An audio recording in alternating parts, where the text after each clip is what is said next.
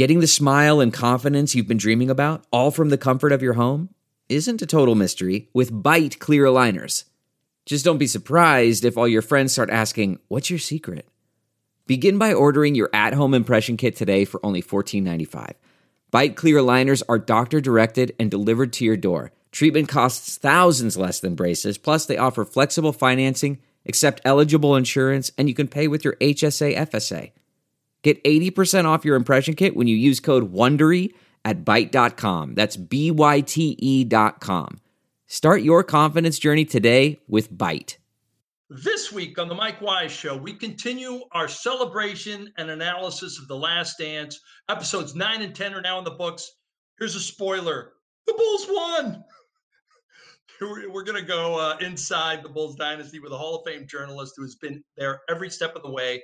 But first, as you know, Darlene, do your thing. The Mike Wise Show is a presentation of Pure Hoops Media. The Mike Wise Show is hosted by a guy who played basketball atrociously for Hawaii Pacific College, which forced him into journalism. And, oh yeah, he wrote about basketball for the New York Times, the Washington Post, and ESPN.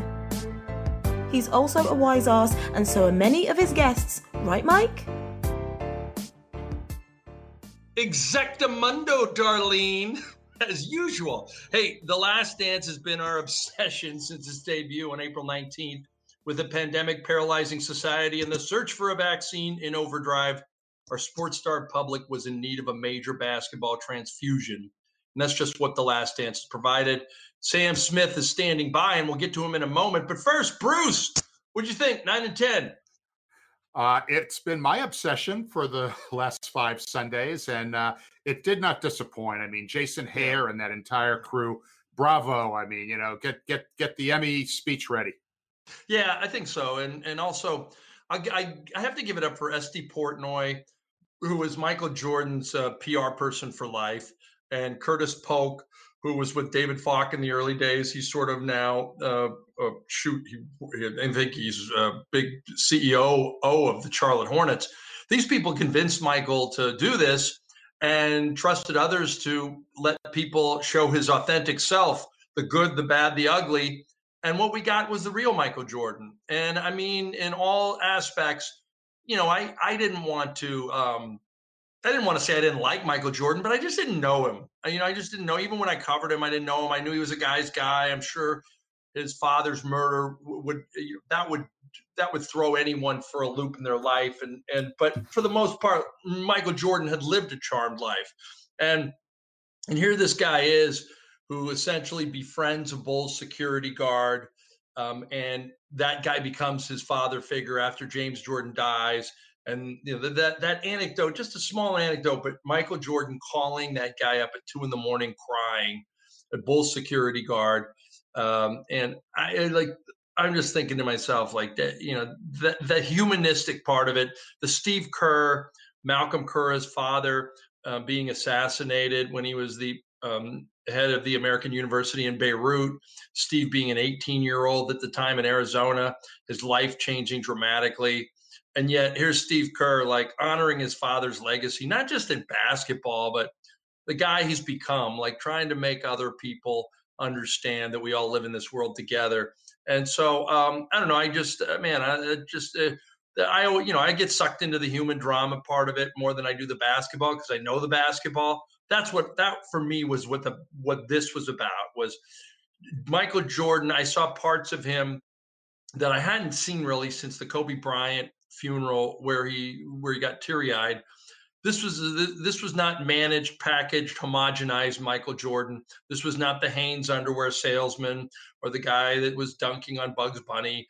This was Michael Jordan unplugged, and I like that. I like that a lot. I agree. I mean, it really, it lived up to its, hype, I guess you could say.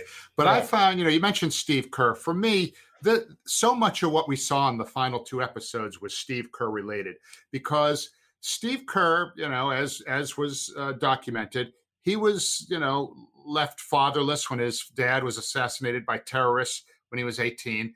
And I mean, when he would go play game, he was at Arizona. When he would play games at Arizona State, the fans, the Sun Devils fans used to shout like insults at him. I'm not positive, but I believe they. Oh, I saw that somewhere. I saw that somewhere where it was the most unfeeling, awful thing you could possibly say to someone who lost their father. And right. and it just goes. I mean, I'm sure it was just a couple knuckleheads, but it was, the fact that it happened. It's so wrong, and so so many. But at any rate, Steve Kerr, guy who doesn't get recruited out of high school, essentially finally gets a scholarship at the end at Arizona and becomes a star and becomes an NBA role player and becomes one of Michael Jordan's most trusted teammates. He was a metaphor for every role player that was ever on that team and all those teams. And I ate that stuff up like crazy.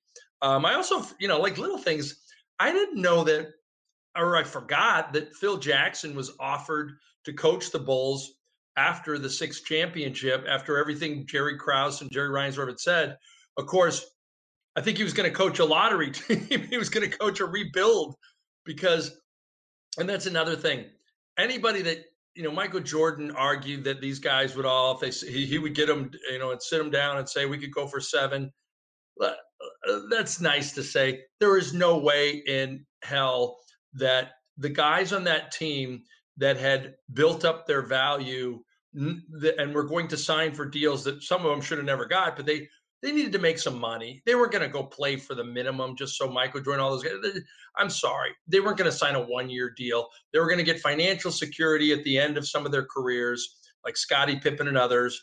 And they did. And I have no problem with that. I still don't buy the argument that Michael Jordan was going to get more than 3 or 4 players to come back and play with him again. Well, and in Phil's particular case, I mean, look, he was told before the season was even underway, this would be his last season. Don't you think that his agent had already had some sort of preliminary talks with the Lakers, who were the next great franchise up and coming with Shaq and Kobe? I mean, he probably knew that job could have been his for the taking. So it was probably very easy for him to say, you know what, Jerry, thanks, but no thanks. I think I'll go win 5 more chips in Los Angeles. Right. Well, at the time, I remember I wrote a story in '99, just a year later, that I found out that Phil Jackson had met with Dave Checketts, then the president of Madison Square Garden, and while Jeff Van Gundy was still the coach of the Knicks. And it was a huge story in New York, and the whole Van Gundy went from the little manipulator that got rid of Ernie Grunfeld in some power struggle to the whole Garden was, when that story came out, they were about to sweep the Atlanta Hawks in the 2nd round and go to the Eastern Conference Finals. And they went to the finals that year, which is still incredible. Jeff Van Gundy. Yep. The whole thing. Van Gundy. And the whole Madison Square Garden at the end of that series sweep. And Jeff looked at me on press row and me and Isola. And all of a sudden, he's about to break down and cry while those chants are going on. And he grabs his Diet Coke on the side, and he just takes a long sip so he doesn't bawl in front of everybody. It was great. So anyway, whatever. There were tons of things in here. I forgot about Dennis Rodman and the Hulk Hogan, little soiree. Hiatus part 2. Hiatus part 2. I mean, the fact that you could do that in the NBA Finals too, like crazy, right? And nobody knew where he was, and part of me thinks that Phil did know, and he's just like, all right, I'm gonna act like I didn't know. I gotta act like I'm the coach. Damn it, just go do your thing, Dennis. How many organizations would? It's funny. I remember Fran Blindberry. I remember I'm gonna get into this with Sam Smith, but how we were convinced Rodman was going to miss those free throws at the end because it's karma, it's basketball, it's life. And we thought Dennis was this radical figure that didn't need to be on there. And the bottom line was he was just a great rebounder with a lot of personal problems, like everybody else probably in that series in some way. And so, it's like we tried to make heroes and villains out of the Bulls. And the Bulls were really, people forget this, the Bulls were the villains in America at that time. Outside of Chicago, and outside of Ahmad and Michael Wilbon and Jay Adani and some other people that had personal relationships with some of that, the Bulls were not a liked franchise. They were very much the the Empire. They were the first order, man. And the Jazz were like the little team that could. They were chugging up that hill, and they had Stockton and Malone. Remember Hot Rod Henley? Stockton and Malone, 45, 42, Jazz. I mean, they were the little small market that could. And so most of the national media was rooting for the Jazz in both those finals. The Bulls had just become so big, but all said and done, they did it. They did it, and they pulled it off. And God, what can you say? I mean, it's just amazing. Another thing. I am not, unless somebody fesses up from a pizza parlor in Salt Lake City, or a delivery guy says, yeah, it was me. The inference that Michael Jordan was purposely food poisoned by somebody in Chicago, by somebody in Salt Lake City. You're not going to bet. You're going to only say, oh, there were 5 guys that came to deliver the pizza. Okay. Well, if they knew it was going to Michael Jordan's house, why wouldn't there be 5 guys? And they never told me what the pizza was. Did it have anchovies on it? Huh? I could see that. Did it have was it a Supreme with sausage that was bad? Or like, come on. What if it was just a cheese pizza?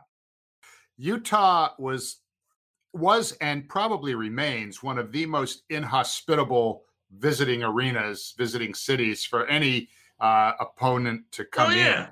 I mean, those fans are brutal. And I was at both of those finals, as were you. Yeah.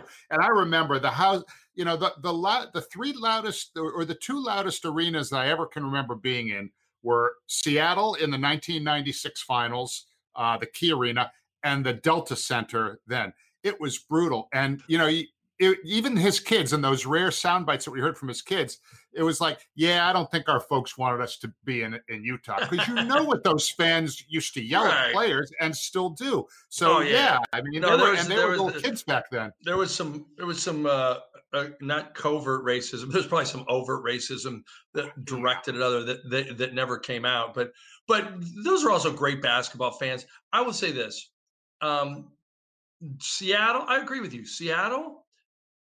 Utah, the Delta Center, which I used to call the Decibel Center, and the Arco Arena in Sacramento, when the Kings were hot and they had right after Jason Williams, Mike Bibby, Chris Webber, Stojakovic, Vlade Divac.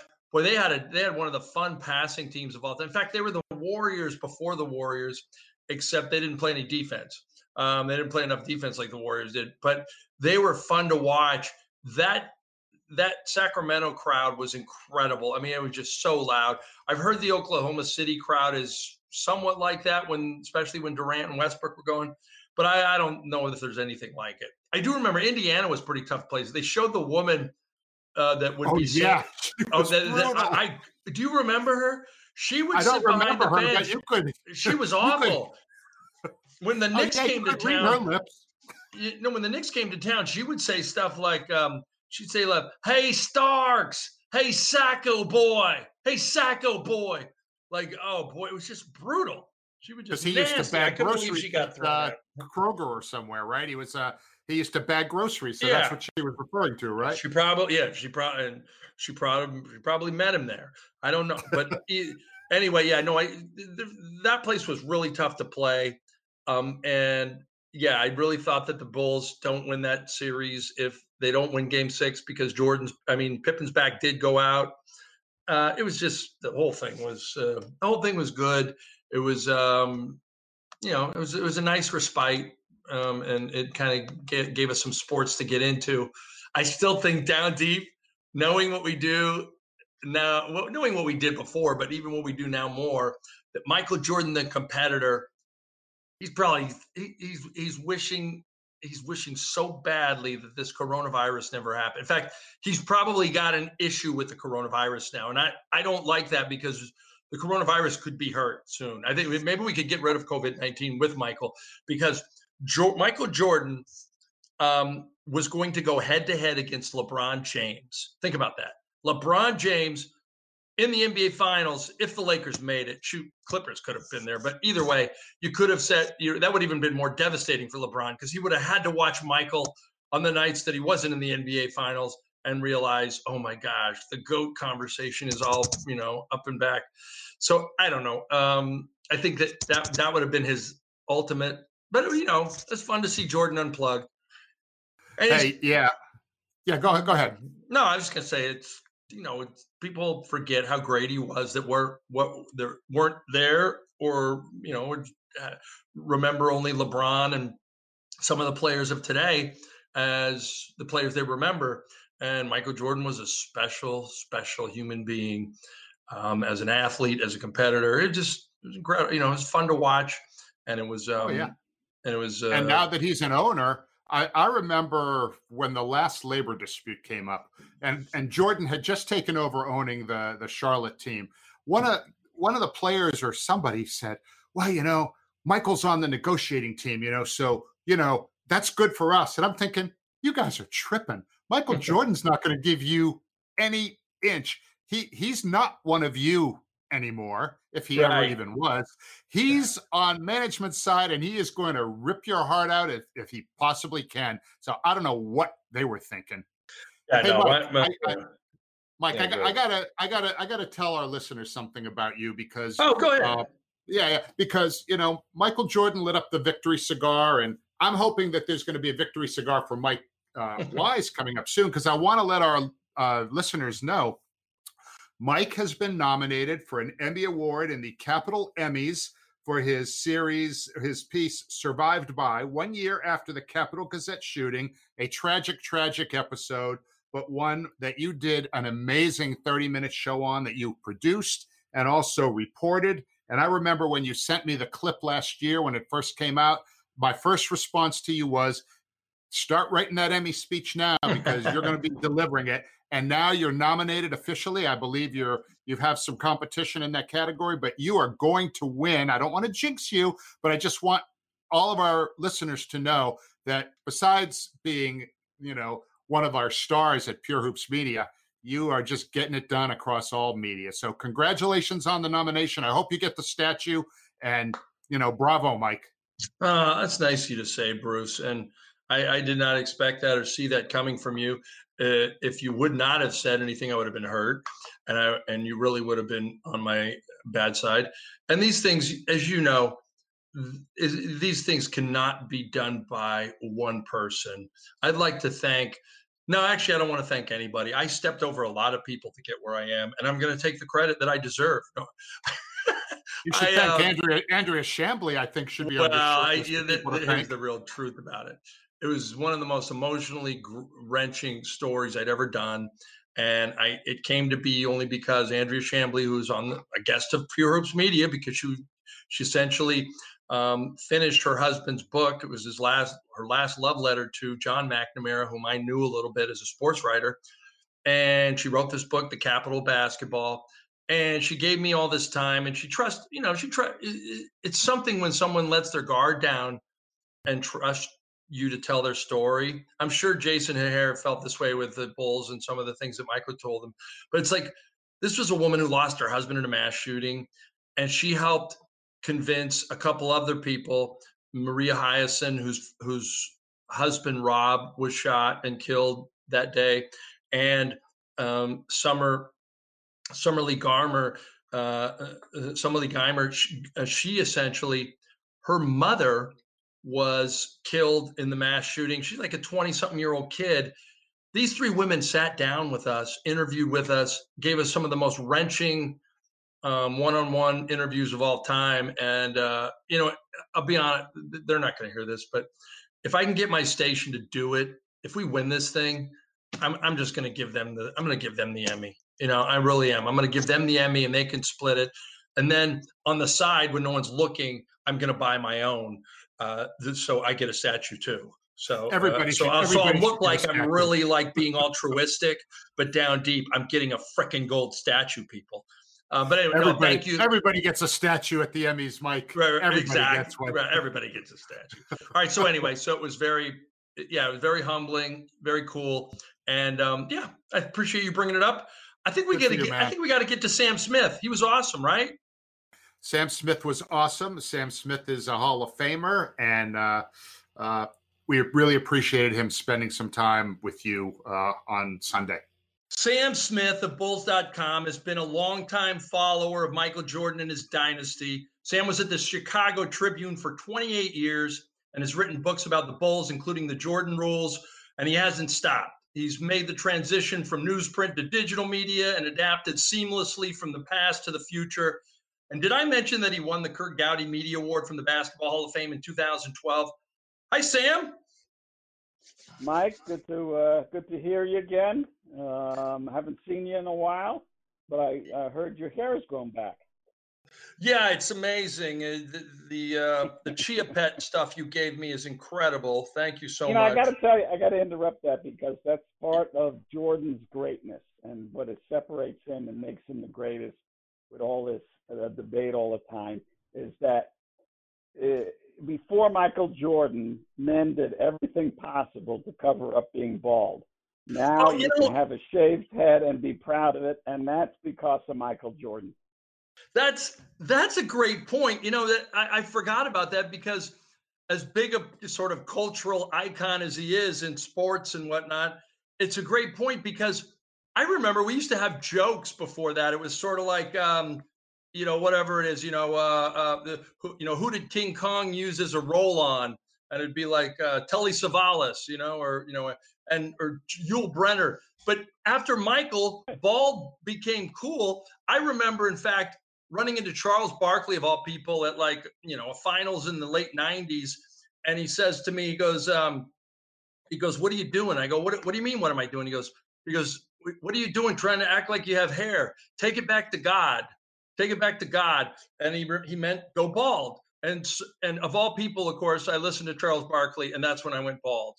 He's the voice of American basketball in a lot of respects. But actually, to give myself a brief plug, which I don't often do, but yes. I finished my non-Homeric trilogy of Jordan books about 5 or 6 years ago. I wrote a book called There Is No Next, and that was sort of the thesis of it, is that there was no next, not because you can have statistical accomplishments, and LeBron's got this incredible longevity, but nobody is going to impact the society the way Jordan did, and part of it was timing when he came along, the sort of the financial birth of the NBA in effect with the salary cap and everything, and TV contracts and everything. But the shaved head and the sneakers and the men wearing earrings and exporting the game to Asia and beyond, where people had never heard of anything.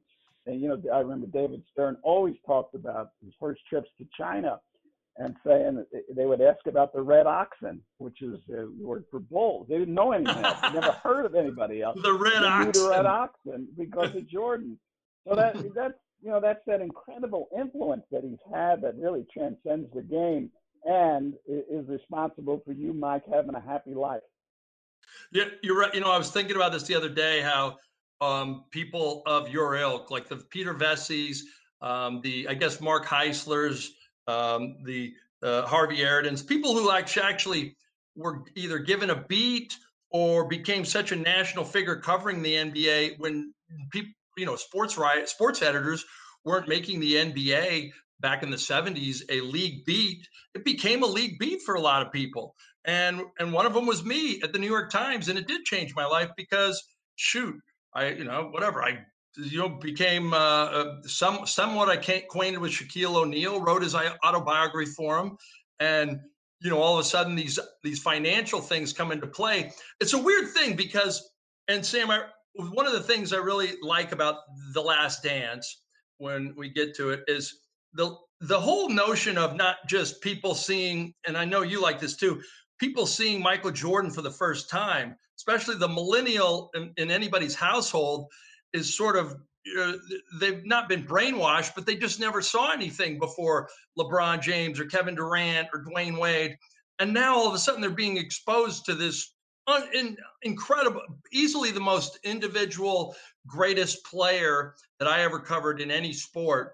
I think that's great. I also think it's great that people like Sam Smith are getting acknowledged again for being as seminal to the game as they were. And so I think that part of it's cool. Just seeing you guys in the documentary talking about Michael and living in the moment.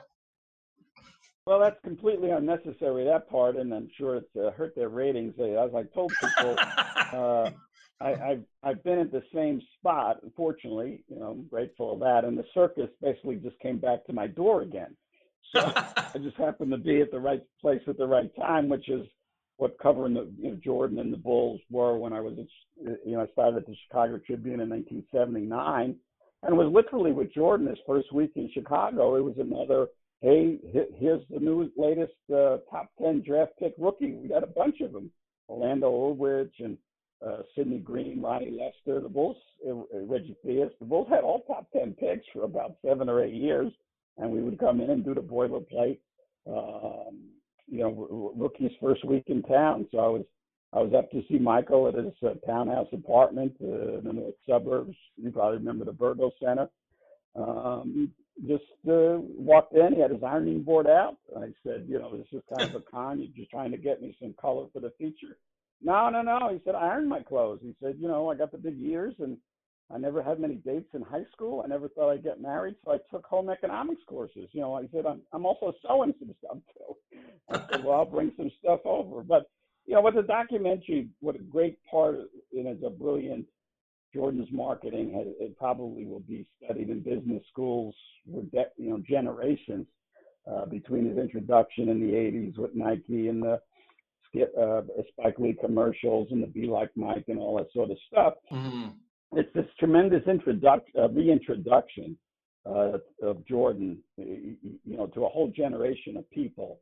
It's sort of like, I wasn't there for all the time, but like if you were in the 19th century, you heard about presidents, but you never saw them because there was, so little communications. People never traveled much, couldn't get anywhere. And now, and so it's sort of like that. All this generation has heard about this guy, but he's been this recluse basically since he left Washington in 2003. When the NBA brings out people, Bill Russell, you could see he's in bad medical shape. Yet he's been at finals and events, All-Stars, and Elgin, and Jerry West, of course, is still working. Oscar, you never see Jordan. He's the only one that never was at anything.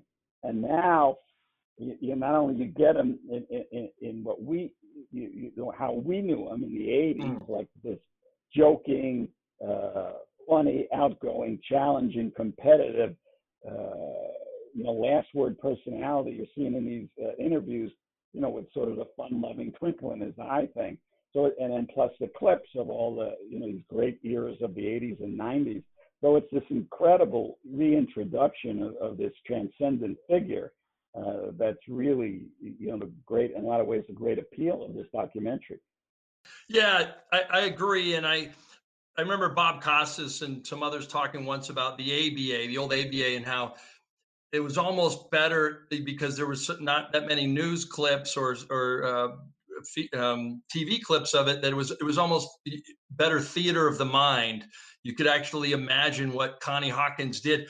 I almost feel like Jordan was theater of the mind for many years, and now the video is even better, which is incredible. I was there obviously the night that they won it against the Jazz. I came on to, I guess, the NBA beat and the Knicks when Jordan had already won 3 and he'd stepped away. And I remember I was covering the Nets for a year, and then I went and covered the Knicks. And then all of a sudden Jordan came back that year, and it was just, it was. But the thing about it is I remember you weren't the bitter, jaded guy, but there were a lot of people in that sort of Bulls circle at that point that were just, God, the Bulls became such a circus at that point, they were the Beatles that second time around in some ways. And I remember thinking, John, Mike and David Falk and everybody just felt so imperious. They were just pains in the asses to me. And while I like covering them down deep, I kind of wanted to see them get beat because I just got tired of the egos, tired of how important they thought they were. And sure enough, they justified it all. Where do you come down on the whole thing? Because at some point they made your life miserable. That's your New Yorker, in you. Even though I'm a native New Yorker, I escaped and realized there's great depth in humanity in a lot of respects to the world, other than the New York cynical view of mankind, which is often justified. I agree and understand. And you're right. You said earlier that there's tremendous myth making about Jordan, understandably so, because we in America, really more than anywhere, seems to me, we celebrate the ultimate success. Either you're a winner and everybody else is tied for last place. Like the Buffalo Bills with the Super Bowls, these great. I followed actually a lot of the AFL back then, and actually the ABA. I remember going to games in Teaneck, New Jersey to see the Nets, Carmack, Long Island. But right, and then there were some awful games and awful teams, and so there was myth as well to the ABA too. But we build that up, and so Jordan was sort of became the ultimate hero of that. Is that the American ethic is to support the winner no matter what, no matter how he behaves or however he got there. The end justifies the means kind of thing. And so, in our case, of course, living in Chicago, it's sort of different. Chicago didn't have a great history of successful sports teams, not like New York with the Yankees and, dynasties, Boston or LA and that kind of. So it's a big city, and that's sort of that second city insecurity complex sort of hovered over Chicago, which I kind of could see from afar, and then being up close, having come from New York. And so, it was a rare thing that you can embrace. This was the rare time that Chicago had, because even in other sports, they're great figures, Ernie Banks in baseball, whatever, or even, Gale Sayers and Dick Butkus were like tragic figures. You got hurt or played with losing teams.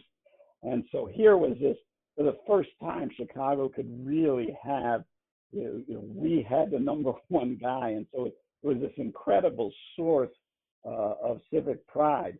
And then it was the most unusual and spectacular championship team ever. There's never been anything like it. There never will be anything like it. There hasn't been anything like it. Because you've got the greatest player in Jordan, or okay, you want to argue it, whatever. You could take this one or that one. But then you've also got this unique coach with 11 titles, with this unusual way of going about it, even though Phil was really excellent with X's and O's to the point. Red Holtzman hadn't sat on the bench as his unofficial assistant in 69-70 when Phil missed that season with back surgery. So Phil knows here, but also with the Zen and the Native American symbolism and all that stuff. So you have that. And so over the time when you showed up, now Rodman is a part of it. So you've got this most bizarre feature who's acting out and this incredible undefeated team that's never losing. Once he got there, he won every time. Nobody did that basically. Even Russell at all those great championships, the one year Sixers finally got past him, got to win like every game of the season. To do it, you have this incredible team in '67, and LeBron's lost, the Warriors lost, Spurs could never repeat, Lakers couldn't get 3, Celtics couldn't get 3. Nobody has done, and this guy gets 3 twice in a row. So you have this extraordinary circumstance of these individuals, and so it grew to such proportions. And the other element, like you mentioned, which is a good point, there becomes some resentment because, and I didn't particularly feel it. I loved it. It was sort of my dream job, being involved, being able to do that. Growing up, I always admired the New York. I was delivered the papers when I was a kid, the Daily News, the Mirror, World Telegram, and I loved the newspaper columnists. I never imagined I'd have an opportunity to do something like that. So it was always sort of a lifelong thrill to me. But when you're there at the beginning and no one's there, which we were in the 80s, the narrative was you can't win with Jordan. Bird wins, Magic wins. That's how you win. You don't win by scoring. And so, we're there traveling by ourselves all through the 80s with this great figure and this losing team. Jordan loses 9 of the first 10 playoff games he played in, because essentially Jerry Krause is rebuilding the team under him. So, I think you probably are seeing some of that resentment of like, hey, we were here at the beginning. What are you guys doing here now? Because you think you own this thing, but it was us. Yeah, I look. The one thing I got from this right off the bat, it must have been episode 3 or 4, was I forgot how much Jordan paid his dues. Not just the Pistons, but the losing, the joining a team that just was awful in the beginning. And, when you think of Magic winning a championship his first year, joining Kareem and Norm Nixon, a very good crew, and you think of Bird winning in his second year and winning 3 of 4, and you think of their success early. They went to very good organizations and teams, and the Bulls weren't anything, and Michael turned them into something. And I forget all that. It was so fun to watch the early winning. But I want to get to this because I thought if you're just a basketball fan and you don't know who Sam Smith is, you just get the hell off this podcast, because he's one of the most authoritative, smart guys in the history of covering the game. 2, just Google Sam Smith and Bulls.com. I've really enjoyed Ask Sam mailbag recently. I love this guy basically saying he wanted the alternate perspective from Sam Smith. And he writes, if you lived and grew up in Chicago, fine, enjoy. But we're talking the entire free world loved Michael. I wanted no part of it. When the championship started, there was no end to the suffocating Jordan worship. Pretty easy to get behind a winner after they started winning. He was more like Michael Jackson than Magic Johnson. If you followed the NBA, you had to suck it up. And he goes into this whole thing, and he wants to know and you reply, I'm not sure you are allowed to feel that way and remain in the United States, certainly not Chicago. I'm not going to report you, but this is your last warning. And you get into a very thoughtful answer to him, basically saying that this guy was more than just a great basketball player, that he represented many things to Chicago. He became the blueprint for especially the African-American athlete and how to market yourself.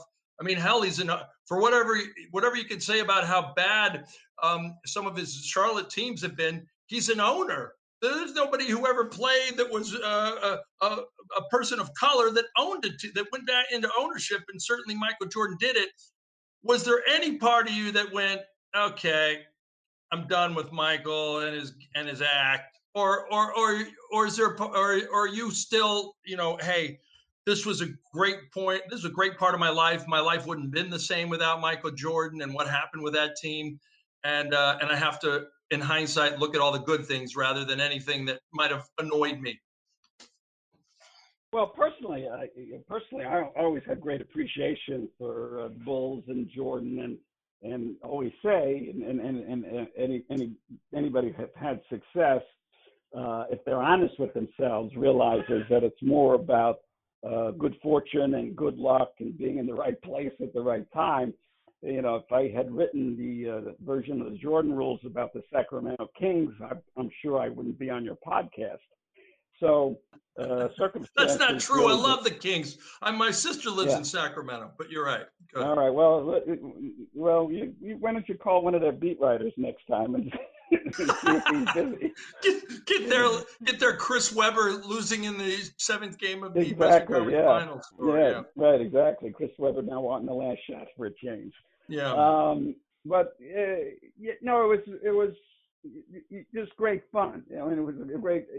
Everybody, it's wearying, and it's wearying on Jordan too, and that's why, he left when he did in 92, 93. Obviously, more factors with his father's murder, and left when he was in 97, 98. I'm interested. In some respects, I was interested with the documentary how they were going to portray that, because it's The Last Dance. And the theme is the Bulls, management broke him up or something. But he was done. You saw in a lot of the earlier episodes with him talking with Ahmad, who he's obviously closest with, saying, I got to move on with my life. I'm worn out. And, what was happening with Pippen and his estrangement with the team, Rodman and his estrangement with reality. And so he knew full well that he was going to drag it down to the end. And appropriately enough, as it came down, he really was alone at the end. Pippen, Dak went out. He got to play 45 minutes in that last game. He basically, and that's one of the great sequences to me in the history of the game, that last minute of game 6, where he makes basically everything Michael Jordan was over 13 years was displayed in 1 minute of basketball. Well, if And you just said that, Sam. I'm sorry to interrupt. I just got through reading your take on that. The last minute is one of the best things you ever wrote about the Bulls, because you're right. That minute was a metaphor for the greatness of him and that franchise in ways you can't even. I mean, even the play to go straight to the basket and get a quick two. People don't even think about that now. But I remember me and Isola looking at each other going, that was the worst thing that could have happened for the Jazz. They didn't even have to work for that shot. Right. Gave him too much time. And yeah. Then, offense, defense, intelligence, not calling a timeout, realizing Carl's not going to see the double coming off from the baseline instead of over the top. I mean, there were so many elements of just that and basically did it himself. Nobody else touched the ball. Nobody else made a play. Yeah. I mean, it was only a minute, but it, like you said, it was just a wonderful metaphor and summary of everything this guy was and how special he was. No player essentially does those kind of things. So even though, when you go through, when you're there, you don't think of things as history. I make the example sometimes is I wasn't at the Gettysburg Address, but I know of it. And I'm sure the people who were there are not thinking, 150 years from now, people will be talking about, these words and these hallowed ground. And they're thinking, man, it's cold. Finish up, Abe. Let's get out of here. And so, when you're covering a team through the championships and going through those playoffs, as exhilarating as it is, you're just sort of, following the elephants out of town. Yeah. Oh no, you're right.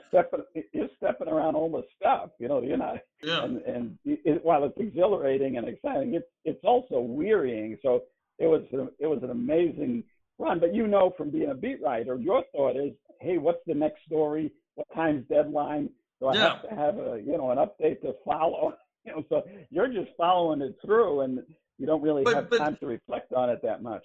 Yeah, but you can't. I felt like it anyway, especially at the end where I was like, you're in the presence of something. I just remember because the New York Times had such tight deadlines then that and we were pretty much writing for the Guam edition, and we would literally write switch leads, and if one team won or the other won, and I can't tell you how many times I just started it with Michael Jordan did this and did that. And the guy on the desk, God bless him, Carl Nelson, would just go, this works, because it was Michael Jordan. It was like a video game. It was just, you press the button, it was going to happen. And it's still surreal to me. I mean, I remember when he hit that shot, it wasn't like the Delta Center went quiet. It was like the whole state went quiet. It was like a funeral. And it was like, that's the power of what Jordan could do. That's what he did. I mean, I'll give you the greatest. Wilbon will never cop to this, but it's a great moment. I'm sitting next to Wilbon at the time, and Frank Isola's on the other side, and we're like, and Wilbon looks at me. Michael's missed like 4 or 5 shots in a row at the end, and he goes, "Look, Pippen's back's out. They're losing Game 7."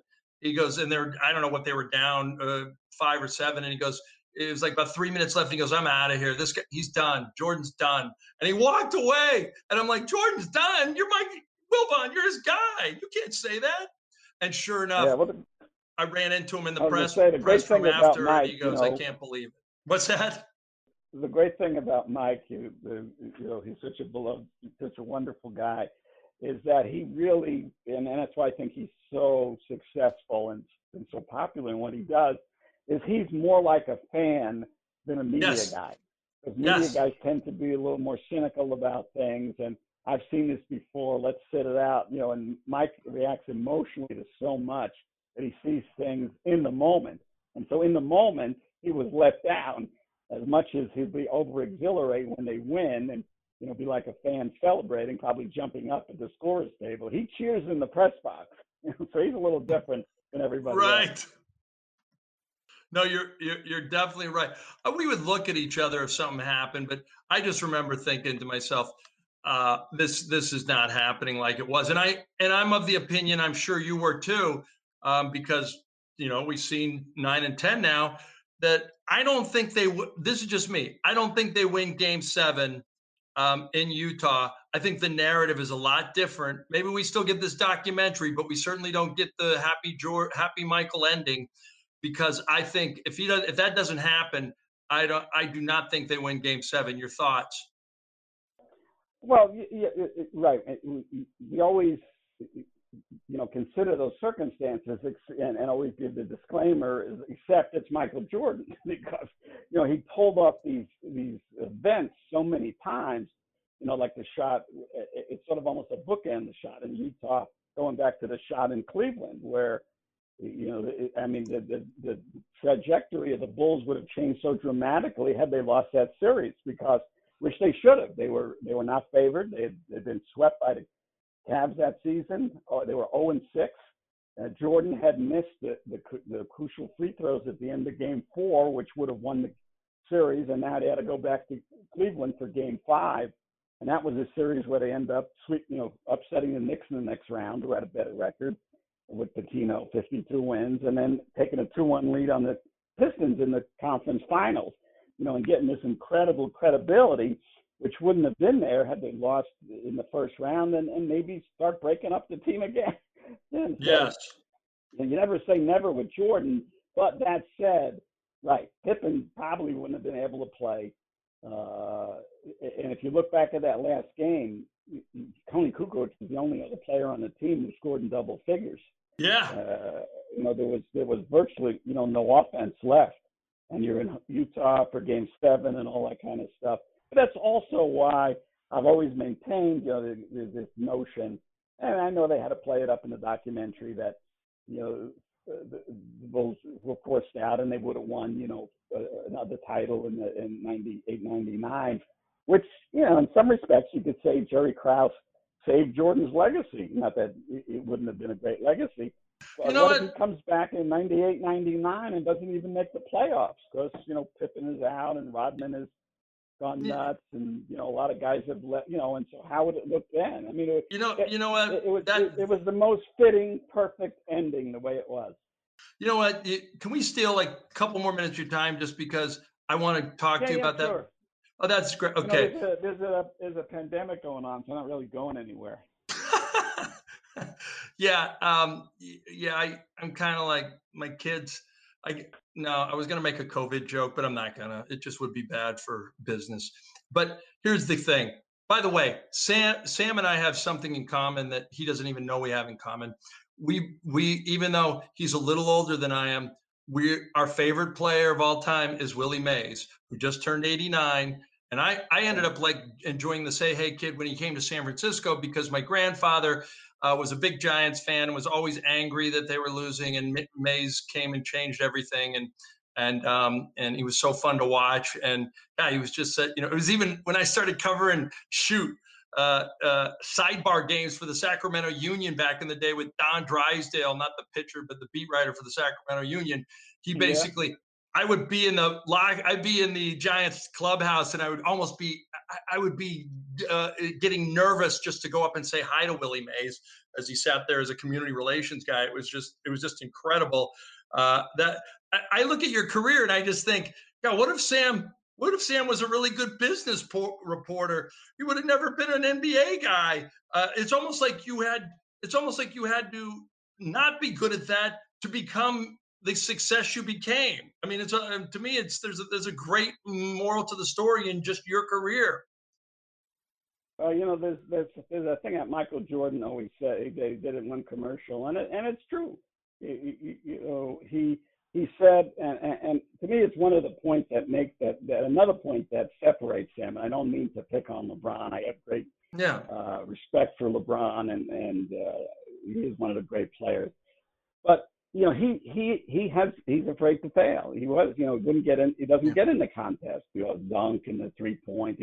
He's more human than Michael. He worries about what people think. Michael didn't. Michael said in that one of the commercials, but I know he said it many times, because he did have these failures, spectacular failures, where he would miss shots or things would happen or lose games. And he said, the reason I succeed is because I failed so many times. Yeah. And that is the great lesson, for anybody in life, and guys in sports. All the great players. I know Bill Walton. Well, Bill's a good friend, and we talked about a lot of stuff. And you could never get Bill to talk about 88 wins in a row at at UCLA and all the great accomplishments. He remembers in vivid detail the loss, every loss, when they lost the game after the streak and all these things. And I found that characteristic in the great players, that they remember defeat and they remember failing because they never expected to, and it was so shocking to them, and that was always a lesson. And so that was always something that I thought was special and admired about Jordan, that that he challenged himself constantly. He was willing to lose, understood losing, but nothing drove him more. And he had so much of that early in his career that when he finally got there, that's why he competed at that level. And so you say, well, would they have lost Game 7? Well, they should have, but maybe not with Michael Jordan in the picture, because he was able to accomplish these incredible things under these difficult circumstances. All right, real quick lightning round with Sam Smith of Bulls.com, who essentially is, I don't want to say he's a mentor, but someone definitely when I got into the league, I looked up to him and many others, how they covered the beat, how they tried to maintain relationships with players, but also had a healthy distance. So if they had to write something critical, they could. It really, I love what you said about Jerry Krause. Real quickly, did Jerry Krause get a fair shake in this documentary? I like Jerry. I know he was socially, he probably had some social social anxiety disorder. Inept was the word you're looking for. Yeah, you're right. Fair is a personal view. Judgmental. I feel he was depicted accurately. Jerry was very difficult to live with. In this modern NBA, he would be the executive vice president of basketball operations, and you wouldn't see him. He'd be making decisions behind the scenes, scouting. Essentially, Jerry was a rumpled scout. He was, but in that NBA of the mid '80s, there wasn't the economics to have a big front office, and so the scout had also become the so-called face of the franchise. And whatever the psychological issues would be about the unpopular kid growing up, wanting to be one of the guys, whatever. Without getting into that, Jerry was difficult to live with, difficult to be around. But at the same time, if your antagonist or the protagonist of the story, but the antagonist for Jerry is Michael Jordan, and you've got no sense of humor, you can deal with Michael. And Michael was great fun to deal with. But you had to be on your guard, and you needed to be sharp because he was coming at you verbally as much, and Jerry could not deal with that. He couldn't respond because he was kind of humorless, but at the same time, he's the boss. So he would revert to, well, I'm in charge. You don't win with Michael Jordan pulling that one, and so difficult. But on the other hand, it was fair because Jerry was executive of the year twice, voted by his peers, which is not, which was among elite. Not many executives have gotten that. He was the chief executive of the franchise that won 6 championships. So there was no reason to fire him. Yeah, your employees don't like you. You know what? I didn't like most of the sports editors I worked for. It didn't, didn't mean they should be fired. It's whatever. They did their job. I did my job. It's not supposed to affect you. And so the team succeeded. So, Jerry's, the issue with the public probably was displayed most with the players in that one scene when they're coming back from Detroit and he's dancing the aisle with the players. Get out of there. That's not where you're supposed to be. And so, who has a celebration at work and invites the boss? It's just not the way it works. And so, if Jerry had stayed in the background, like the owner, like whoever else, like basically the GM of every other team, he wouldn't have been probably depicted the way he was. But what? It's like a great novel, and every great novel, needs a villain. I just wish you were. I just wish you were alive to say, or his wife could get up there and say something. I mean, because I think Jordan loved to dish it out. I don't know if he could take it. I could see if he joked with Jerry Krause about his weight and his height.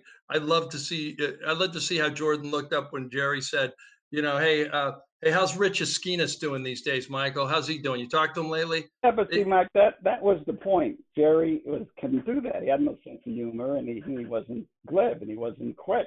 So if Jerry were alive today, he couldn't defend himself, and if he would, he'd have made it worse. I guarantee. Yeah, you. Not that it's good. Not that it's good. He's passed away. You know, Yeah.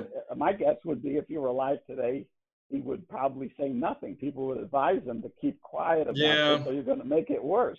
And if Jerry had been able to respond in a snarky way like you just did, then it wouldn't have been the way it was. Michael would have, like, you know, with Steve Kerr with the fight or whatever. Once you go back at Michael, then he gained some respect for you. Jerry never knew or understood how to do that.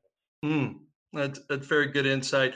I believe Brian Russell would have been called for pushing off had it been the other way around in Game 6. Do you believe Michael Jordan pushed off? No. Oh, God, Sam, you're such a homer. Well, you know what? That's what I don't get accused of very much after writing the Jordan rules. But no, it was incidental contact. You know, Jordan's the long arm guy. You know, look, on that move, Russell is, first of all, he's a good defender. He's not a great defender. And Jordan is making a lightning quick, you know, stop on a dime move at you at a guy backpedaling. There's no way he was going to be able to stop and maintain position in front of him like that. And Jordan's arm, you know, to me, just sort of made incidental contact with his hip. It wasn't like in his chest or something. It was, you know, on his butt or on his hip. It was on the side. So, you know, that's as Jordan would have said and always has said, and America says, you know, that's the lament of losers. Yeah. You know, if you look back if you want to go back to something in this series, Howard Isley's 3 that was overturned. Oh yeah, it was a 2. Yeah, it was a 3, but they called it a 2. They called it no basket. Oh, that's right. 2 points off the board. It was a 3 that they said came after the buzzer, which didn't. So in this, but you're right. But, you know, that's different. That's different. No, you're right.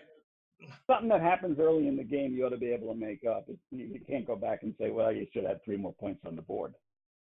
Yeah. Plus, they were better than the Jazz. What's that? Plus, they were better than the Jazz. Yeah, they were better than the Jazz. And it's funny, too, how remember Fran Blindberry, beat writer we both know for many years in Houston. Yeah, Fran's great friend, yeah. Fran's great friend. And I remember him, gosh, it must have been Game 6 in Chicago the first year.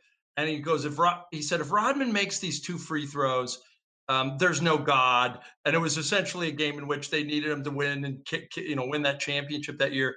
And he made them both. And I said to Fran, we try to put morals on these stories, and like Rodman's not a worse human being than and he's like, oh no, he's not like Karl Malone. I'm like, well, look at the things we learned about Karl Malone later. That he fathered a teenage, there was a young teenager that he fathered a girl with. I guess my point is, these guys are like, we don't know who's good and bad. They're all flawed, and why judge them, and why not just appreciate what they were as players at some point? Actually, that was my message with the Jordan rules. But more than that, it was Charles Barkley's message of that era. Right. All the criticism Michael's gotten about my fault in part because of the Republicans by Sneakers 2 comment, which was a joke, which is the last word quip of his. That got twisted around to other people's interest to make it a political philosophy. Barkley in that era was most famous, and that was an ethic of all the players, is that we're not your role models.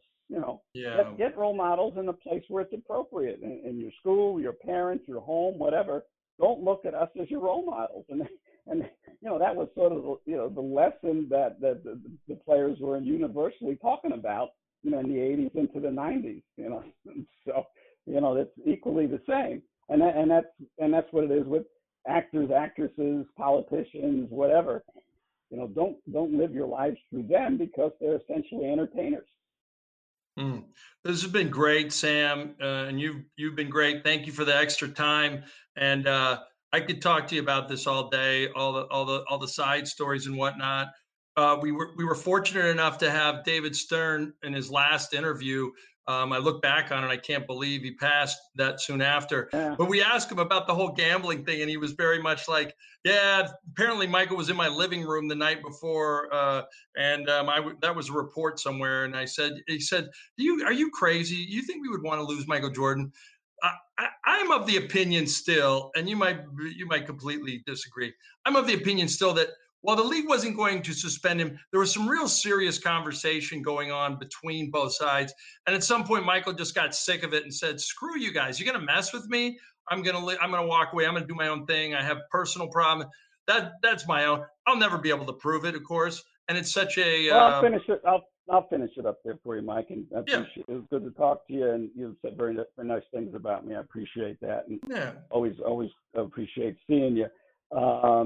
When the gambling stuff really originally started, it was with this Slim Buller character when Jordan didn't go to the White House in 1991. He went on this gambling weekend. I mean, imagine the scandal level in this era that it might have been. He skips the trip to the White House. The rest of the team goes. He says he's going on a family vacation. He goes to a gambling weekend with Slim Buller. It's sort of like, playing pool with a guy named Lefty or something. Don't do that. Right. So unbeknownst to him, Slim is a convicted drug dealer. There was a bail bondsman who financed the weekend who got murdered, and they found Michael's check in his belongings. That's how it came out. And then the other things developed with the Buddy Richard's Aquinas and going to Atlantic City between games, which was laughable. I don't know if you read the New York Times then, but there was the most amazingly immature, stupid thing the New York Times ever did. In Michael Jordan between games, condemning him for getting in at 2 a.m. And I remember one of the New York writers asking me about that, and I said, I'm shocked too, because he usually gets in at 5, and then he gets 50 points. Well, Harvey wrote the column. I know, it was Dave Anderson. Oh, you're right. Dave Anderson found out. That's right. The nicest man in the world. They're just the wonderful, nicest man. In God rest his soul. Sort of the opposite of every other New York writer in the city. Just a wonderful guy. And, he was outraged about this. And anyway, which was, because Michael, that's the way he lived his life. He played cards till 5 in the morning. He played golf at 7, and then he got, 52 points. And he did it, playoff after playoff after playoff. And it's legendary stuff. But I'll just tell you quickly. So the Tribune, this scandal comes out, Richard Aquinas, so all the gambling stuff. So we put together an investigative team and go down and to interview all these guys. Aquinas, when the gambling stuff breaks with the league going to do investigation. And we go to every single one of these guys involved, of course, other than a dead guy. And so our investigative guy, I wasn't part of that, but I'm covering the team still. And so, but he's a friend of mine, so I asked him, I got his notes afterwards, and we talked about it. So every time they went down and they would say, well, they'd do the interviews about what happened, and they say, well, what did the NBA investigator ask you? Well, we didn't talk to anyone from the NBA. They did not talk, their investigation did not talk to a single person involved in that whole episode. They did not want, if there was anything wrong, and there really was nothing major, I don't believe, but if there was, the NBA did not want to hear it. They were not going to deal with getting their Michael Jordan, their biggest producer, out of the league. David Stern, the ultimate capitalist of sports, was not putting pressure on Michael Jordan. And what Michael was upset about, because he went to see Stern about this, and David was sort of on the defensive. He went back to the league office when they called him up that one time. So he comes up, and he only did it. I remember this vividly. He wasn't going to go see it out of his way to see it. He tells the league, I'll come see it when the team's in New York. I ain't coming otherwise. So we're in New York, and he goes up to see David, and he says that this whole thing is bull, and after all I've done, after every interview you have me on all these shows, inside stuff, whatever they're called, I do all this junk for you guys, and this is the way you deal with me? So he was like furious with the league. Now, I wasn't quitting because of that, but he was basically saying, you guys lay off, because like your point, but Michael's point is, I'm going to do what I want. Right. Michael Jordan, I'm worried about the league. And David is like, well, yeah, no, we apologize. David's like regretting this. He says, oh, no. Yeah. And like I said, when the Tribune, when we went looking and had an investigative team that won Pulitzer, doing this story, we couldn't find a single NBA investigator who talked to anybody involved with this story. That's tremendous, because it tells you exactly what happened. Hey, this is great, Sam. I hope at some point when all this global pandemic stuff dies down a little bit, we can get some food or drink at some point. All right, Mike, again, good to talk to you, and good luck with your project there. Thank you, sir, and yours as well. That was dope. Thanks to Sam Smith of Bulls.com for sharing stories and insight from the Jordan years and The Last Dance. Thanks also to my producer, Bruce Bernstein, for whatever it is that he does. Thanks also to our editor, Ben Wolfen, for putting the audio puzzle together. Please check out all of our Pure Hoops media shows. Each Tuesday, we have Full Court Press with Fanta and Adams, where they have college basketball covered. Catch and Shoot 2.0 with Otto and Aaron has a new show every Wednesday. And Buckets, Boards, and Blocks with Monica McNutt is here each Thursday. Friday, well, it's the Pure Hoops podcast with BJ Armstrong and Eric Newman. BJ was a member of the first 3 Bulls championship teams, and his MJ stories are gold. If you have enjoyed The Last Dance, all of our Pure Hoops media shows over the last 5 weeks have been on that topic with a variety of amazing guests and voices like Will Perdue, BJ Armstrong, Charlie Rosen, David Aldridge, and this week's guest, Sam Smith. Go back and check them out. All the stories are fresh and the shows are free. All right, let's go. Time to stick the landing. Hey! Please continue to honor your fellow citizens by wearing your mask in public, washing your hands, and maintaining physical distancing when you venture outside. Treat everyone right because, look, we're all in this together. Pray for the safety of our healthcare professionals, other essential workers, and each other. And stay safe, everyone. We'll be back next week with another edition of The Mike Wise Show. Peace! The Mike Wise Show used to be called The Wise Ass Show, but it remains a presentation of Pure Hoops Media.